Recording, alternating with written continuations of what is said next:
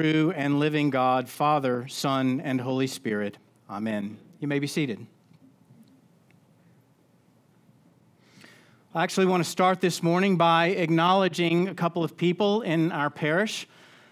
I'll start by picking on Christine Martin, who took the time to decorate the parish hall for Pentecost with the flags of the 200 countries of the world, the icons of the 12 apostles, and let's not forget the balloons that represent the tongues of fire. Thank you, Christine. An amazing job.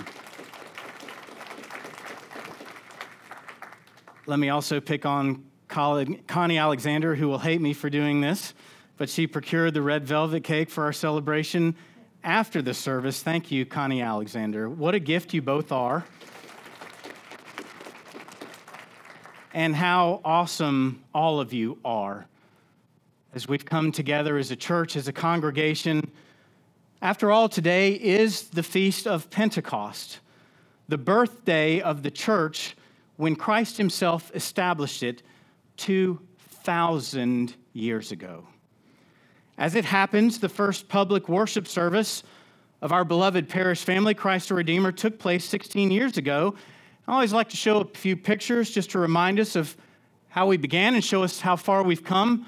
Some of our beloved members, Connie, Ann, the Smiths, the legacy of Rad's hat. Ann, where are you? Wearing Rad's hat today. How wonderful. Some guy trying to play a guitar, and others maybe or maybe not paying attention. A bunch of kids who've all grown up now, one of whom in the blue dress is married and expecting her first child, my daughter Sarah. I think everybody knows that by now. And maybe the first ever Anglican tent revival. I don't quote me on that. Surely it was the first one in Crowley, Texas, or at least the first one on Pentecost in Crowley, Texas in 2008. How about that? But when I say we, of course, we are more than just those of us in this parish family. We are part of the church throughout time and throughout space. It's more than just interesting to note that Christianity is the largest religion in the world. It's important to talk about. With over 2 billion Christians, Christianity makes up 1/3 of the world's population. And I think we can all agree that this is a remarkable and a very good statistic. For it demonstrates the vibrancy and the resiliency and the perseverance of the Christian faith throughout the world. But what is perhaps more remarkable is to consider how Christianity got to where it is today and what that means for us here at Christ the Redeemer. You see, Pentecost didn't actually begin as a Christian feast.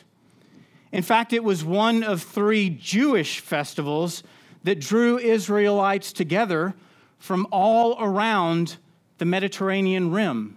Think of the pilgrimage, think of the journeys that they made. Every year, families would gather the first fruits of their wheat. They would journey to Jerusalem to present it to God as the first fruits of their offerings.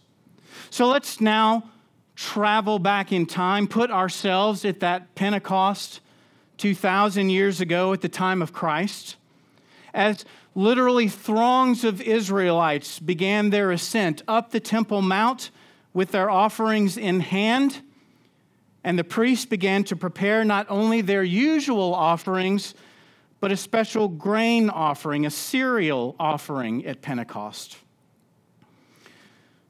Gentlemen, prepare yourselves, because all of the Jewish men who were in attendance would then be invited to do an altar dance. I don't see anybody getting up.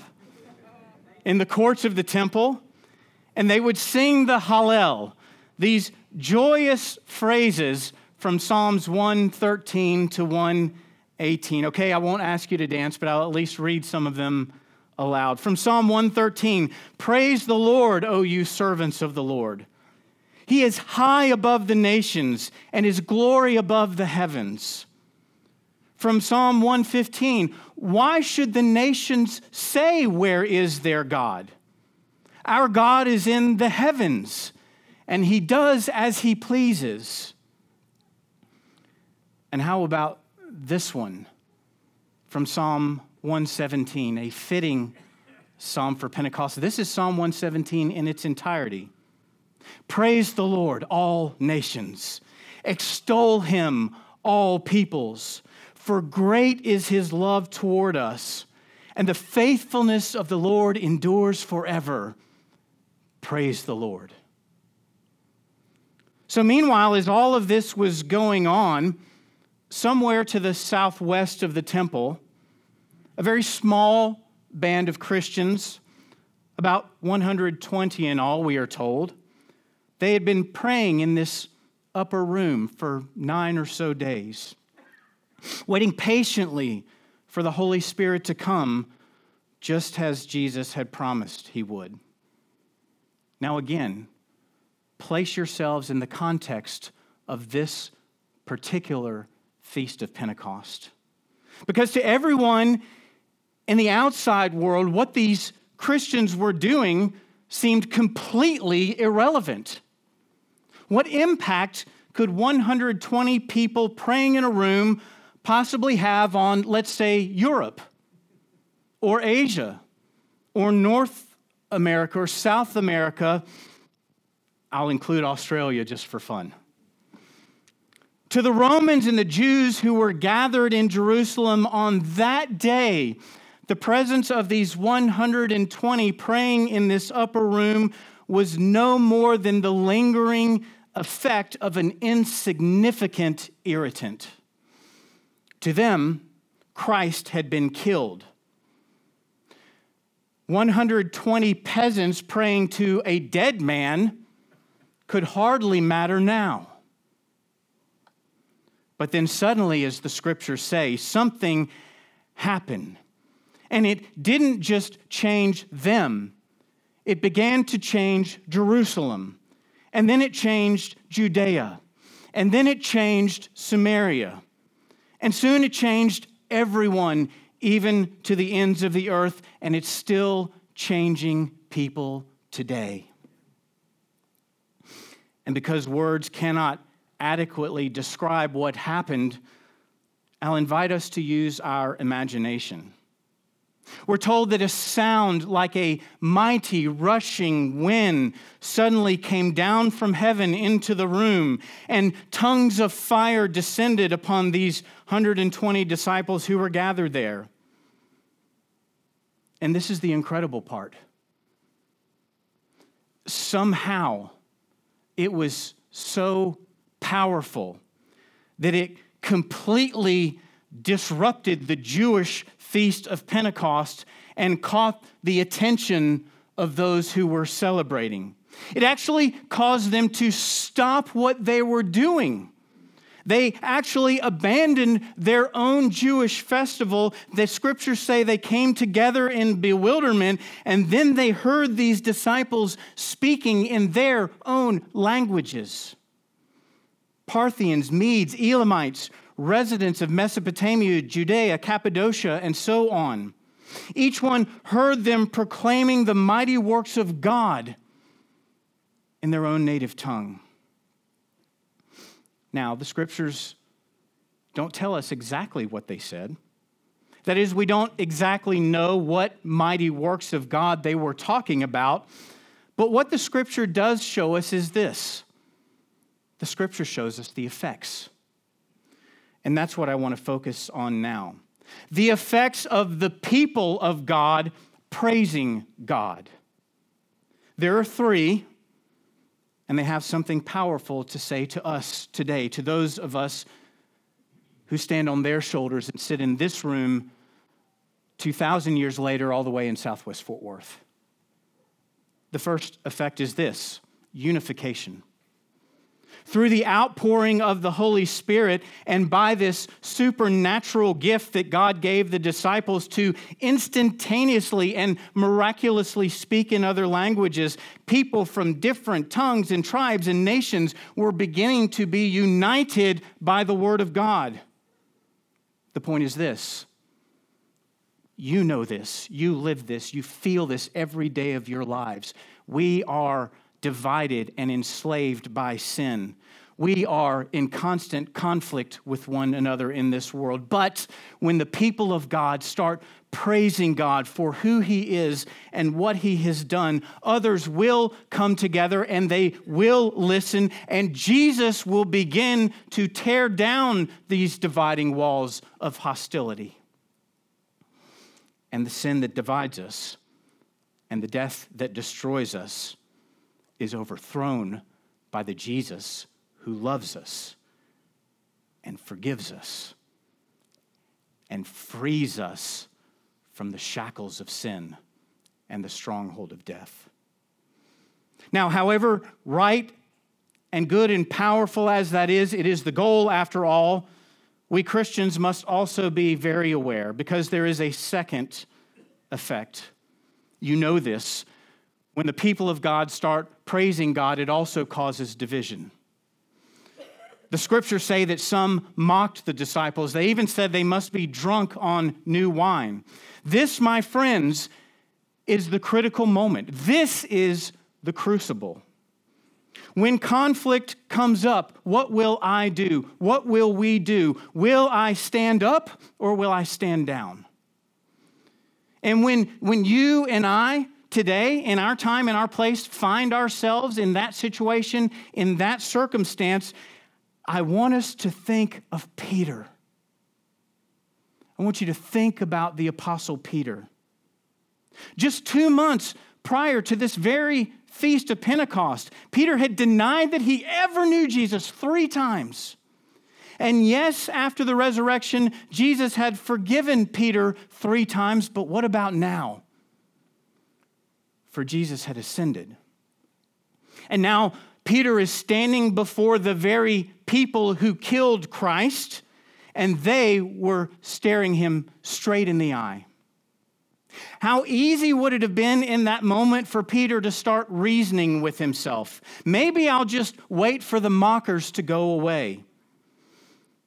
We might say it this way today: I'll just keep them in my thoughts and prayers and hope that God will do something. And yes, we should do that. And yes, God is capable. But here's my point.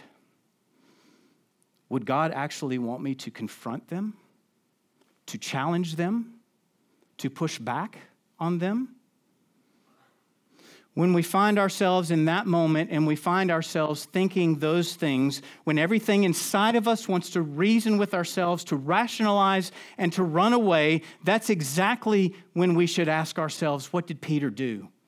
Did Peter step down or did Peter stand up?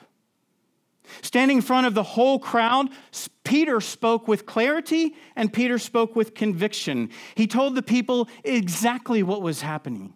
He interpreted the praises of the people, both the seekers and the scoffers, telling them how the promised Holy Spirit had been prophesied in the Old Testament and how he is available to anyone and everyone who calls upon the name of the Lord for salvation. Because here's the point. Here's the point. How do you know? How do you know that the scoffer isn't just as interested as the seeker? Yes, standing up for Jesus may be uncomfortable. It may be difficult. One day we might find it deadly. But what about this? What if standing up for Jesus causes the scoffer to repent of his sin and be saved?